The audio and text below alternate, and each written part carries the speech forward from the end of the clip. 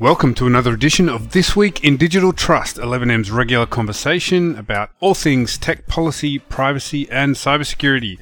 I'm Arj, I'm joined by Jordan. How you going, Jordan? I'm good. I'm enjoying some sunshine streaming through the window here in Melbourne. Very nice. I'm feeling the same. It's good to see the sun back out and the weather feeling like it's warming up, at least at some part of the day. But yeah, we're going to be talking about a federal privacy law in the US today. There's a lot of excitement over in the States around this one, so that's going to be interesting to sort of dive into and work out what's getting everyone so excited over there. And then later on in the pod, we're going to be talking about what are the 7 megatrends that are basically going to shape and define our future, according to the CSIRO. They've put out a new report, one that they only put out once in a decade, and the latest one has just dropped. But first, let's go over to the US and find out what's going on there, because as I said, a lot of excitement. Some of it's positive excitement, positive energy, and some of it's a bit of angst and disgruntledness. I don't know, whatever it is, they're not that happy about it. Some good Twitter battles about the future of privacy in the US. Yeah, so, I mean, as I said, it's about a new federal US privacy law. For those that don't know, the US doesn't actually have a federal privacy law like many other countries do. So obviously in Australia, we've got the Privacy Act. European countries fall under the GDPR. There are various countries around the world that have a federal privacy law, but the US does not. And it's been a sort of, I guess, a source of discussion, particularly among privacy advocates for many decades, to say this is something we need.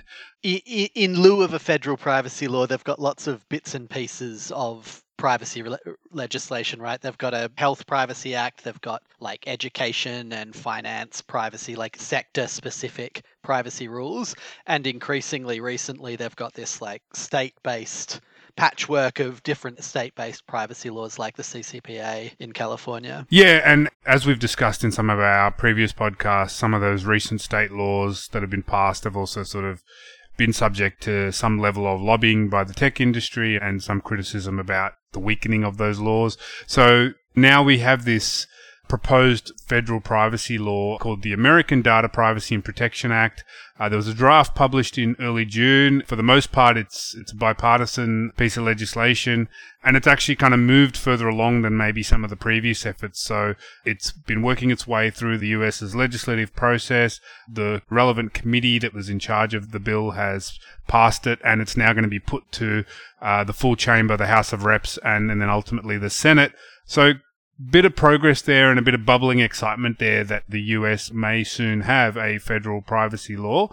It's also got fairly broad support from a number of privacy advocates and scholars, but then as we're about to dive into, it's not uniform at all. There's some contention. But, you know, the Electronic Frontiers Foundation, they've said they're disappointed with the bill, and the California Privacy Protection Agency, which administers California's privacy laws, which I guess I should say the CCPA, the Californian Act, has kind of often been held up within the US as being the strongest. So they're opposed to the bill, probably by virtue of the fact that they have quite a strong piece of legislation and some reasons that we're about to get into. Yeah, it's been really interesting watching the excitement, right? Because, you know, most OECD countries passed federal comprehensive privacy legislation in like the 80s, as Australia did. And so 40 years later, the US is potentially joining the party there. But yeah, the key battleground is this idea of preemption, right? You were just saying a lot of American states like California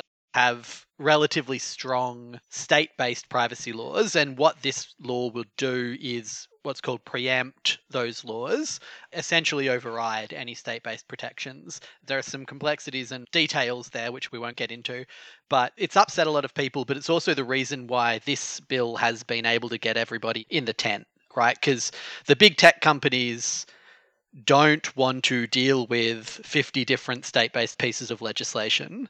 And so they're willing to agree to a harder set of like real federal privacy protections in order to have a single standard rather than 50 different standards. It's the thing that's provided leverage for privacy advocates to get real meaningful protections into this bill that will satisfy the privacy rights side of the debate. I think that preemption question and getting away from 50 different state-based laws has been the main feature here that's allowed it to get as far as it has. I think that sense of like pragmatism behind this, and that it's been framed and crafted in a way that brings everyone to the tent is key. I just want to read this quote that I came across, which is from the lawmaker who's the chair of the committee that kind of has pushed it through and now brought it to a full chamber vote.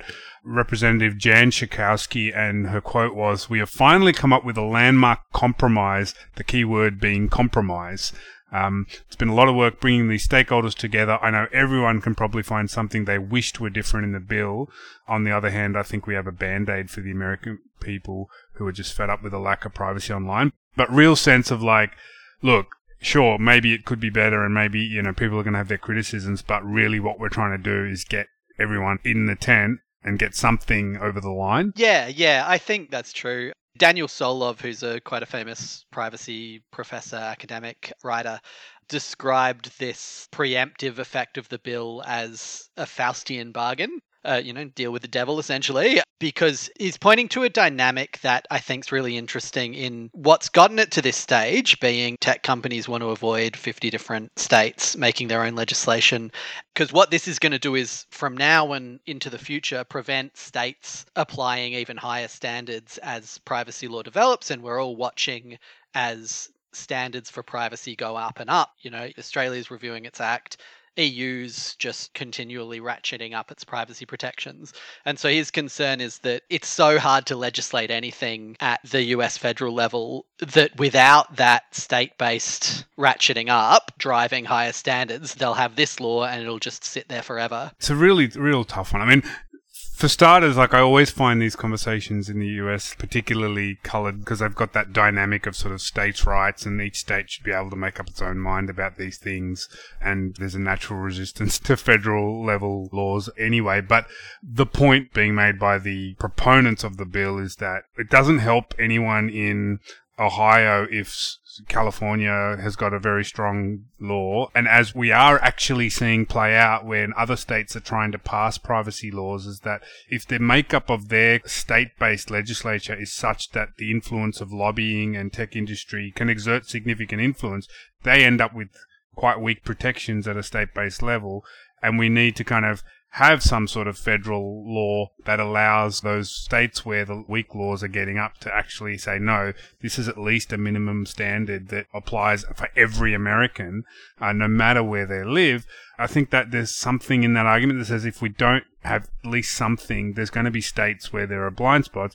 But then Solov's point, it's so true. I mean, they've been trying so hard to get to this point of a federal law that if all that capital's been spent in this moment, it's a rare moment in time, and we let the law that gets passed just be fixed in time now, and no state can down the track pass a stronger law based on, evolution of technology, then we've sort of fixed in time this weak law for perpetuity, essentially. Yeah, it's taken them 40 years to get this far. If this is the standard that you're locking in for the next 40 years, then that's a worry. Anyway, it is actually quite a strong law in some ways. And I want to go through a couple of the elements of it, not everything obviously, but a couple of the elements that I think are really interesting and are kind of relevant to the law reform debate here.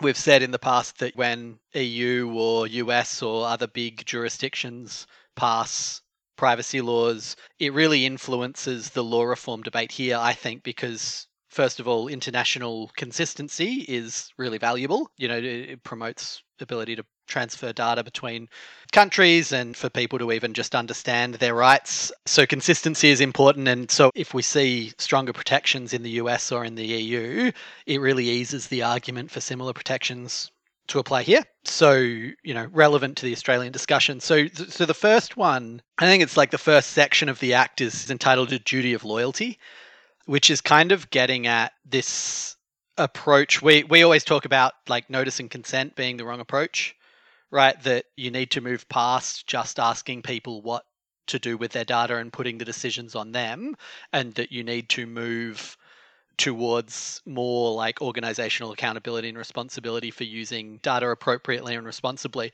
So a duty of loyalty is this thing that these two, Woodrow Hartzog and Neil Richards, two kind of privacy academics, have proposed as a means of getting past notice and consent. They're essentially proposing a kind of like a fiduciary duty, right? Or a duty for data holders to act in the best interests of the people whose data they hold.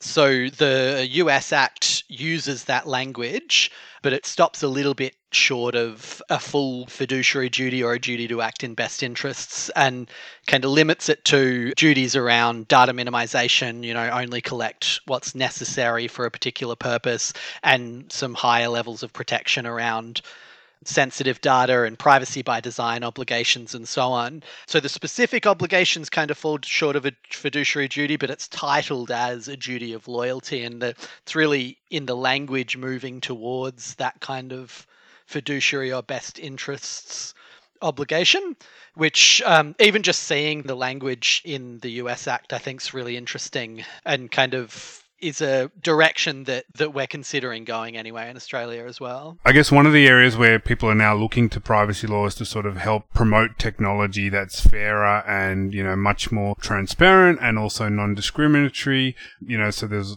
a lot of focus on kind of AI and algorithms and things like that.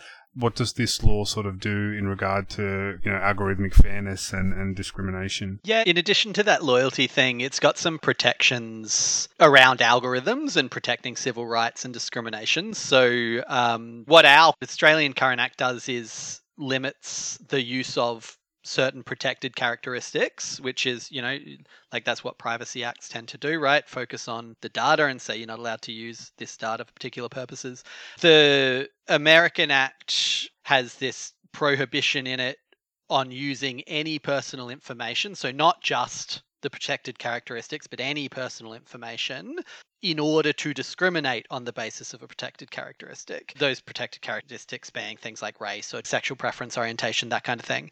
And so it's really getting at these things like Facebook serving truck driving ads only to men, or Facebook not serving ads for rental properties to certain racial minorities, for example. Whether or not that recommendation algorithm is based explicitly on the gender or the racial ethnic origin of a person, what often happens with these recommendation algorithms is they find a proxy like postcode or postcode plus the type of name or whatever it is and use that as the proxy. But in effect, what they're doing is the algorithm is discriminating based on the protected characteristic. And so what this law seems to be doing is saying, look, I don't care what data you're using. I don't care what proxy you're using. That's not relevant. If the outcome is that your algorithm is discriminating based on a protected characteristic, then breaking the law. It also requires algorithmic impact assessments, which I think is really valuable. It only requires that for very large companies, very large data holders. But yeah, there's a mandatory algorithmic impact assessment, including documenting steps to mitigate potential harms and so on. So yeah, it goes quite far. It goes a lot further on both those counts than, say, Australia's current act. There is a proposal in our Privacy Act review for mandatory PIAs for certain high-risk activities, but it doesn't go quite as far. One of the areas where I really got a sense of the value of the state-based laws was around biometrics and the Illinois law around biometric information, which has now been used against kind of Clearview AI and facial recognition technologies that are sort of incredibly invasive. And so you really got a sense of really strong law around kind of biometrics at a state level has helped do that. But biometrics generally and sensitive information generally is going to be clearly another key area that privacy is going to have to stare into, particularly with these technologies. I know we've been talking about in Australia, is the definition of what is personal information and sensitive information right? Is this law going to address that from a US perspective? It's interesting you mentioned the Illinois law because that's actually explicitly carved out, I think, of the state-based preemption. So that particular law is going to survive, which I think is a real reflection of how significant it's become in terms of the outcomes it's achieved. But yeah, sensitive data is kind of one of the areas up for debate. There's a question in the discussion paper around what should be the limits of sensitive data under the Australian Privacy Act. Right now, it's a pretty constrained list. It's political and affiliations and trade union memberships and biometrics, which is good, racial, ethnic origin, religion, that kind of thing. But it doesn't, the current definition anyway, doesn't encompass this much broader range of data, which just if you ask a person on the street, they would say is sensitive. things like financial data, precise geolocation, private messages, login, passwords, intimate images. There's this like stack of data that's not technically sensitive information in Australia. All of that is included in the definition of sensitive information in this US bill, which I think is really interesting, right? So it draws this like really broad category of sensitive data, which, subject to higher protections, you need consent to the use of it and so on. Their definition of sensitive information covers all of this like broader stuff: financial data, login credentials, intimate images. Any data about a minor counts as sensitive information under this law. Another really important category of sensitive information is information identifying an individual's online activities over time or across third-party websites or online services. So your browsing history under this US law is sensitive information, which fits kind of people's intuitive. People feel pretty sensitive about their browsing history if you ask them. But the result of that in the US law is that effectively, because information about minors is sensitive and web browsing history is sensitive, targeted advertising based on either of those things will be banned under this US law, which I think is really significant. It's going to have a real impact on that industry because, your Facebooks and your Googles are really built around tracking you on other people's websites, tracking you around the web, and serving you targeted advertising, and that's just going to be off the table under this new law. Yeah, it remains to be seen whether it's going to be passed. It's obviously going to a vote. I think it was Solov, I read a comment from him saying that, the challenge with this stuff is that privacy regulation for the most part is still pretty early in its journey. Like, it's just really starting to take hold. We've seen GDPR in the last 3 or 4 years, CCPA since then. We're just starting to kind of get these pieces of legislation that are contending with the challenges of technology and how data is being used in this kind of new world. And so I can't help share a little bit of nervousness about kind of locking in something and with these preemption clauses, not having the means to sort of have these state-based ways at hitting on specific problems and challenges and ratcheting up the regulations that we want to see. It's really easy to feel the same unease, but yeah, it'll be interesting to see how this plays out and whether those concerns take hold. I don't know enough about the US dynamics, but it certainly sounds like a worry to lock stuff in. I mean, what I love about privacy law generally is that, like, we're still figuring out what it should look like.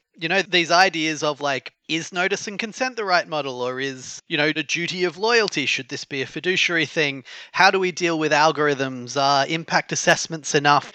Do we regulate the data that gets used in the algorithm, or do we regulate the outcome? What's sensitive data? What are the most important categories that we need to protect the most?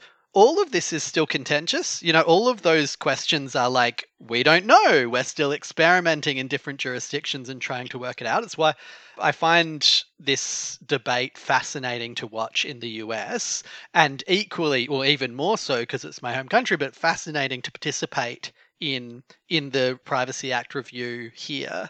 So yeah, love talking about it. It made me, in a weird way, a little bit more anxious about the Privacy Act review because, it's something we've been pushing for, and it seems like it's taken a lot of advocacy and, frankly, change of government to get us to a point where it's now on the table.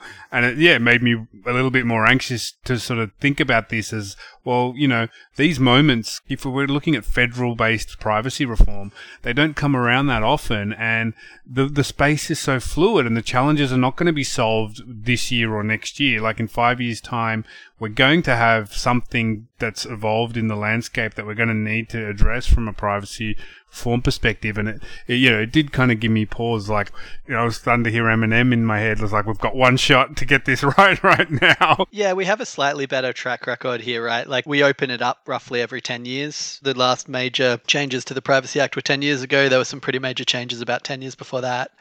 So we do better than the US, obviously, but even that, 10 years, a lot changes in 10 years. So yeah, let's try to get it as right as we can.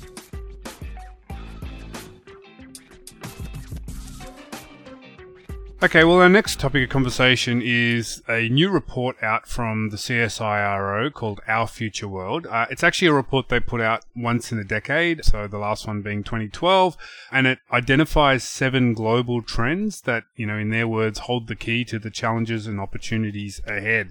So we thought we'd touch on this one briefly because it's got some interesting kind of relevance to some of the topics we often talk about on the podcast.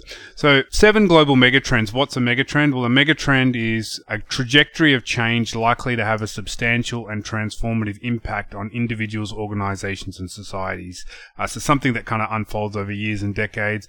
I think the blog post that they put out, or the foreword for the report, also talked about this idea of like there are these major kind of rips and currents that you see in, if you're in the ocean, and you can get into trouble because of those rips and currents, but if you sort of manage them right and you're surfing, you can kind of use them to get out the back of the waves. And so it's these big shifting currents that, depending on how we manage them, can be good for us or bad for us. So yeah, the first report that kind of set out these megatrends was released in 2012. This year, the 7 megatrends, as I said, 3 of them are kind of in our space. Essentially, 3 of them are digital policy and trust. The 4 that aren't us are, adapting to climate change, being leaner, cleaner, and greener, which is related. It's like efficiency and, managing consumption. The escalating health imperatives, so COVID, but also, getting better healthcare to populations around the world. Geopolitical shifts, pointing to the war in Ukraine and increasing kind of instability globally. Those are the four kind of non-digital policy and trust megatrends. And then the remaining 3 are really about digital, AI, and trust.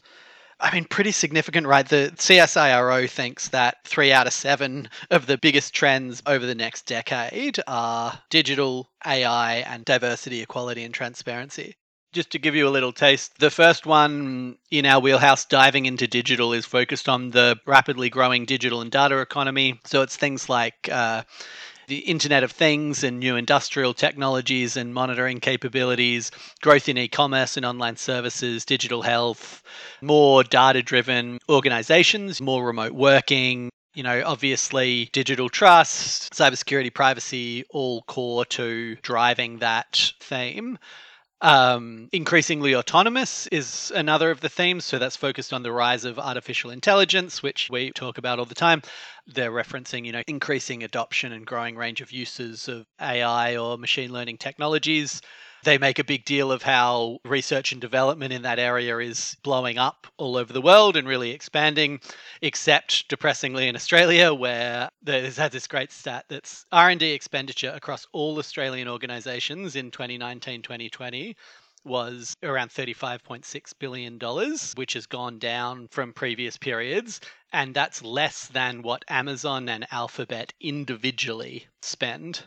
Amazon and Alphabet both spend more on R&D than our entire economy, which is kind of a depressing stat. Yeah, also like a reinforcement of just the dominance of the digital world over the entire world. Like the biggest digital players, Amazon and Alphabet, are just mega and operating at the scale of governments and countries. And then the last trend relevant to us is unlocking the human dimension, which is focused on trust and the increasing importance of diversity, equality, equity, and transparency in business policy and community decision-making, which again is something that we talk a lot about in the technology context. Trust in organizations, combating misinformation, building relationships and transparency and caring for consumers, but also in the policy world, bringing those diverse voices and bringing marginalized groups and communities into decision-making and into policy designs. And I think a lot of the issues we speak about are really recognizing that 7th megatrend, trying to put that human dimension back into consideration around any of these things. For me, there was like a real linearity with the last 3. It's kind of like the world is becoming more technological and digital. Like we're diving into digital. That's been happening for maybe more than the last 10 years. But not only has it become more digital, it's becoming more autonomous. So the machines are kind of taking over a lot more. And so to the extent that we're using technology more, the technology is out of our control and starting to do things that are self-driven. And we end up becoming, I guess, more sort of just the recipients of the impacts of technology. And so then the seventh megatrend kind of steps in and says, well, actually, we need to recenter humans into this. We need to think about, how this technology is affecting our societies, how it's affecting individual experiences, not just business outcomes or economic outcomes or whatever. Let's think about all of those human subjective experiences around fairness and well-being and trust and make those front and center. And so to me, it's sort of one built on the other and leads you to the seventh one. There's a circularity to it as well, because the next step for me is that getting that human dimension, the trust, the participation, the transparency right is then an enabler for the drive into digital. Unless you have the social license lined up, unless you have well-designed services that don't alienate people and that they feel in control over, then you slow your ability to adopt those new technologies. For the most part, conversations about megatrends tend to be up in the clouds, a very high level, but there were some quotes in there that I also thought were a little bit more pragmatic and practical. I love this quote, which was about AI specifically in relation to that seventh megatrend, but it was, 68% of Australians do not trust AI systems, yet 72 to 81% would be willing to use an AI system if assurance mechanisms were in place. Talking about things like independent AI ethics reviews and codes of conduct, sort of conversations we've had before, that you have these principles, and it's now we're at a point, I think, in our technology maturity where we're saying, well, how do we actualize these principles? How do we audit against them? How do we assure against them? So there was some sort of pointers in there about how businesses can actually make that trust real. Really underscores that necessity of getting that trust bit right as well. Not to want to end on a negative note, but my worry was those are some 7 pretty serious challenges, and I don't know if we have the global sort of brain power and cohesion to get across them before the next 10-year report is out. Yeah. I mean, God, I don't. The other 4, what a nightmare. Not our problem though, Jordan. We're about. Yeah, they're not our problem. We'll take 3. We'll take the bottom 3. Someone else can deal with the others. And I boil them down to trust, right? This is my oversimplification. All 3 of those is putting the human at the center, getting the trust, getting the relationships right, and the rest will flow. So I'm trying to turn it into an optimistic note to end on. That's the silver lining, yeah. You've brought me back around. We might yet manage the next decade. Good one. Well, nice note to end. Indeed. Chat to you again next week. See you, John.